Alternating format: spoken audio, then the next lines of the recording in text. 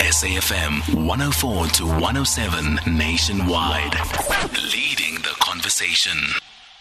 Leading the conversation with Lerato Mogoatlhe, who's a journalist, travel blogger and author, and she's written the book Vagabond, Wandering Through Africa on Faith, talking about how she left South Africa for a 3-month journey around Africa, which ended up being 5 years.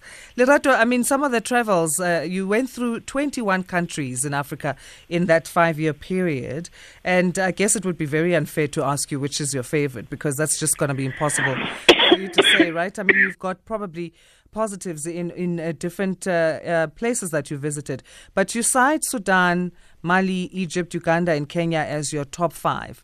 Let's talk about Kenya and what stood out for you there. I think what stood out for me with Nairobi, it's a feeling, right? I travel so much still, and I lived on the road full time for 5 years, and for me, you know, it would be. It's just an instinct. It's a feeling. You get out of a place you've never known, you've never been to, you step out, and everything seems to be saying, you are home, you are home. Yeah, so Nairobi had a very familiar ring to it. You know, I found it very fast-paced, nitty-gritty, beautiful, ambitious, a bit heartbreaking as well. It reminded me of Joburg so much, and I just loved, more than anything else, it's cosmopolitanism, Afropolitanism, and Pan-African identity. The streets in Nairobi are named after African leaders, like after political activists, after our history as Africans and Black people. So when you walk down the street and you look up at the corner, you are on the corner of, say, Tomboya and Harambe Avenue. And I've always believed that the names you see in public should tell the story of the nation, and it should not glorify those who oppressed others. It should be the story of justice, equality, victory, and so on. And in Kenya, it was just vibrating. Those first few moments in the city just seemed to connect with my politics, connect with my identity, with my personality. I mean, I remember I was wearing a tie because I was coming from Kampala, and in Kampala back then you really had to dress to cover your body, you know, even your legs. And because I had been in Kampala for so long, I was dressed a bit Ugandan. I was covered up. And then as I looked around, I saw that no, everyone is just vezile tanga, homonade. And I always had a kanga on me. I took my kanga, I was sitting in the back seat in a bus. I took a kanga and I put it on my thighs and started taking out the extra layers of clothing, because I was wearing a short dress with tights underneath and a few other, you know, like something else on top of the dress to cover up.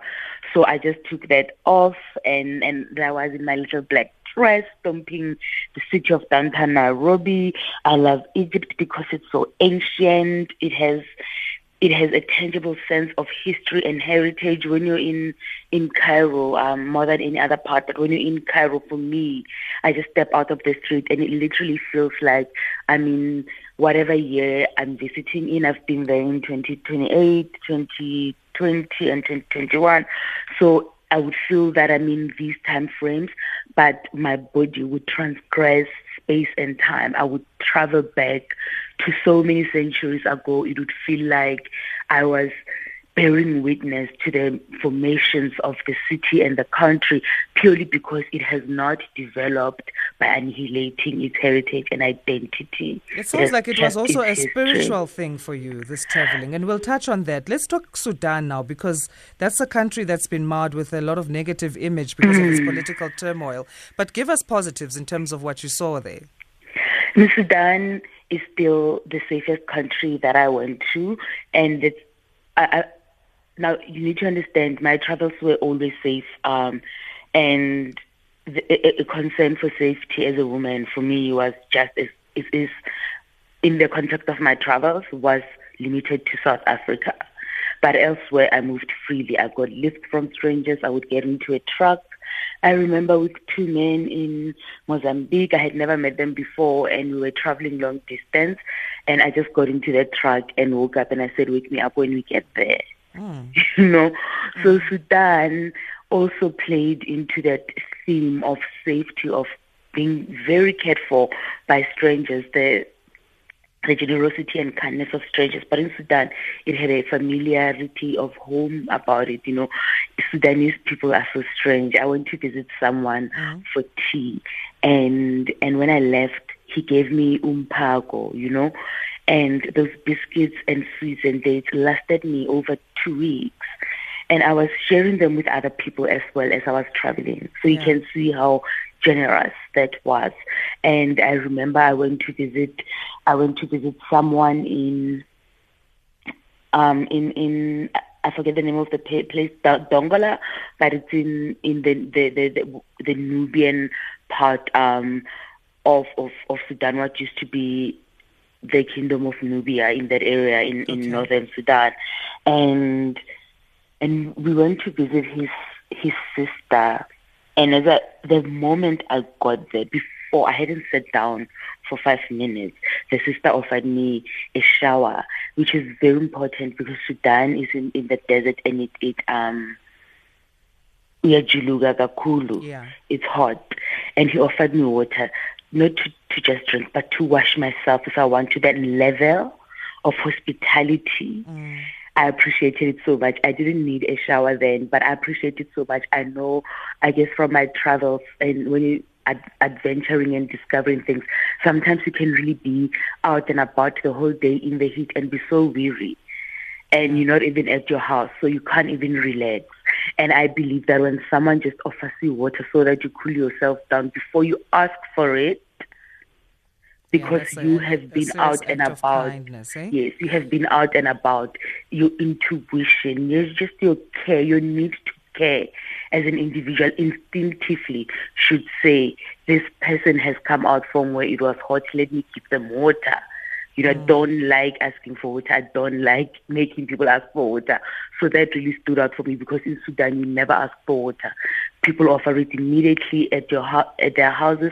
But most importantly, there are clay jars, big clay jars all over in the streets, on street corners, outside shops, outside Emangwabeni, that people who live close to where they are fill them with water throughout the day so that the water is fresh and refreshing, and so that whoever is thirsty in this desert country doesn't have to buy water. To clay pots. There's a science that if it's something cool that you keep it in, it stays cool, and if it's something warm, it stays warm in that. Yes. Let's talk about then your travel memoir, being driven by the belief that Africa is first and foremost a home. That links to the spiritual part of it, doesn't it? Let's unpack that for you and how this journey ended up being such a spiritual one. I think it was always going to be a spiritual one for me. I'm a very emotional person, proudly, and I love feeling. I love being in the moment, and I love it when I do whatever it is that I do in my life, you know, even if it's just grabbing a cup of tea. I love it when it feels like an intense encounter, an intense moment. My travels were the ultimate because there was a freedom to them, a sense of lightness of spirit and of body as well, of body in the sense that when you could, I'm big. And I remember in Mali, in Jene, at the hotel I stayed, to enjoy sleeping on the flat rooftop under the sun. I had to climb a ladder, and it was raining and it was shaky. But, you know, you really get to do with travel, for me, and this is the magic of it, because you experience and discover so much things that I knew. You discover yourself, your body, your mind, your spirit, but the spirit happens if you are open. For me, the magic of travel is in the humility of it. I always tell people, leave your expectations at the airport. Arrive at clean plate and let the destination write itself. And by that, I mean, particularly when you travel Africa, you travel places in the world that have a connection to Africa through enslavement and slavery. You are going to meet people who embody Ubuntu. Yeah. It is just Let's talk innate. then your book Vagabond, because we are out of time, where it's available, and your social media handles, please. My social media handles are Madame Africa. My Africa is written with a K. I'm Madame Africa, and my travel memoir is available at exclusive books and online, and people can also reach out to me and buy signed copies directly from me. Awesome. Thank you so much for sharing your journey. We definitely need to get a hold of that book and find out more. Thank you, Asanda. 15 minutes was far too short. No, exactly. But I enjoyed talking to you so much. Pleasure so much. Lerato Mogoatlhe, journalist, travel blogger, and author. So look out for that. Vagabond, wandering through Africa on faith, and then obviously on social media there, Madame Africa.